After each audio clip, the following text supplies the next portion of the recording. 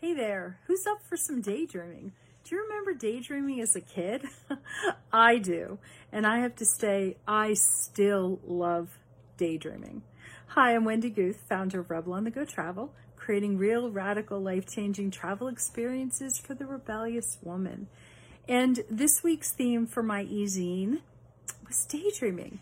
And I received a number of responses saying, hey, really, what's that all about? You know, I need you to elaborate a little more. I don't have the time for this. I'm too busy.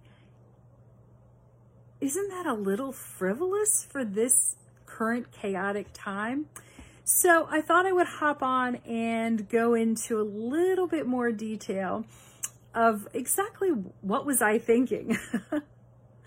I also enjoyed hearing that how does a rebellious woman take time to daydream? Well, you know, right now I am confined. Well, I think we're all confined to our homes, or at least strongly requested that we spend as much time physically distant from other people. And that takes some getting used to. And as a rebellious woman, I'm actually not used to being confined. Normally, this would be, where is Wendy? Somewhere out there in the world. It's not. And I do find that when I am physically constrained, my mind goes crazy. And I don't know if a lot of you are like that. I'd love to know if you are. But so my mind does wander a lot. And the one thing that I have found, especially in these chaotic times, that having some sort of a ritual for those moments is super helpful in eliminating the two biggest issues that I think a lot of us have right now. And that would be the fear and uncertainty. We don't know what's going to happen this afternoon. We don't even know we don't know what's going to happen at any point right now. And while this is not forever, we have to figure out coping mechanisms to deal with the here and now. And for me, as I said, some sort of a structured ritual like daydreaming allows my mind to have that amazing freedom that I physically don't have. So whether it's wandering to, I don't know, let's just say gelato in Rome, or the tango in Buenos Aires, or thinking about the deck I want to put on my new house, whatever it is, it's just an opportunity to give you the freedom that you don't necessarily have. And I do look at daydreaming as an opportunity, as another tool to have in your toolbox. That could include taking a tubby, or you know, spending time relaxing in the bathtub, which is also a great place to actually do the daydreaming.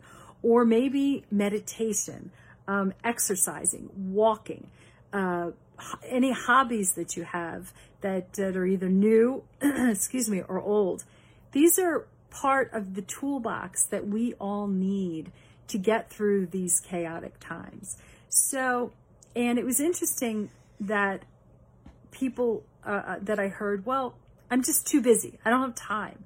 So part of this toolbox I see as this is all self-care. This is all what it is that you need to feed your soul and keep your mind healthy, and really to get you through these chaotic times. So when I hear things like too busy, which that expression just drives me a little crazy, what I really think I hear is, I don't have time to take care of myself. There's other priorities. Well, it's really important, especially during this time of fear, of uncertainty, of monotony, of loneliness. At this time, self-care is absolutely critical. So, you know, I hope that you'll take a look at this as an option. It's a lot. I think it's a lot of fun. And I have to say that it's okay to have fun during this time. Laughter, hey, haven't we all seen those different memes and different videos blowing up the internet right now? but actually fun, laughter, humor, all of that gives you, it's positive. And that is really a critical mindset right now, to stay positive. And dreaming is a fantastic way to stay positive. I don't know, not everyone dreams the way I do, but just let your mind go. I can't recommend it enough, and give it a chance. So let's see. Today, I was really sad to realize that for the first time in a lot of years, I actually missed the International Day of Happiness, which was March 20th. I mean, focusing on happiness can be a little hard, but again, if you're in a positive mindset, you can look at happiness. And I have to say that when I read over, it's a report, and I'm a geek. I love reports. I was reading over the report. There's no question. I started daydreaming like crazy. And so what did I daydream about? Well, I really love what do I love? I love the countries that are included. Okay, so let's face it. Let's get to the chase. I started daydreaming about travel. And countries like Finland and Denmark and, I actually I won't read you the whole list because it's like 156 countries. But Finland is the happiest country, followed by Denmark, and then Switzerland, and other ones that are on the top, the top list, Luxembourg, and which I have not been to. I'm like, ooh, I really want to go. Austria, New Zealand, Israel, Costa Rica, and Taiwan. So it just makes me stop to think, I could imagine myself in New Zealand right now. And maybe what I can do is I can turn and watch Lord of the Rings. Ooh, that would be good. I would very much like that. And I can imagine myself in a volcanic mud bath in Costa Rica, relaxing, daydreaming, and then off to do some kayaking. See, for me, it's just, if I'm physically not going, just being able to dream about where I can go is, it keeps that positive outlook, which I need. So, and actually just one more thing I thought was really interesting about this year's list is that they actually included cities, the happiest cities.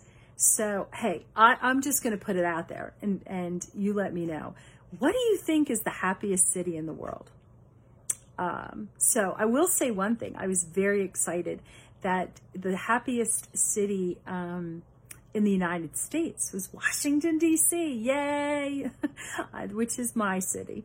And I was very excited to see. And I got to tell you, I can appreciate the happiness because it has a vibe about it that I even think the air is a little bit different. I know that every time I go anywhere near DC, I get very jazzed up. And I think that coming soon, DC will be my next virtual vacation. Yes, we'll see what secrets and tidbits and fun things I can dig up from my long history with the city. So anyway, I hope that you all will give daydreaming a chance. And I'd love to know what your response is. And if you've given it a try. So, and I will talk to you all really soon. Stay safe, stay well, and we'll get through this together.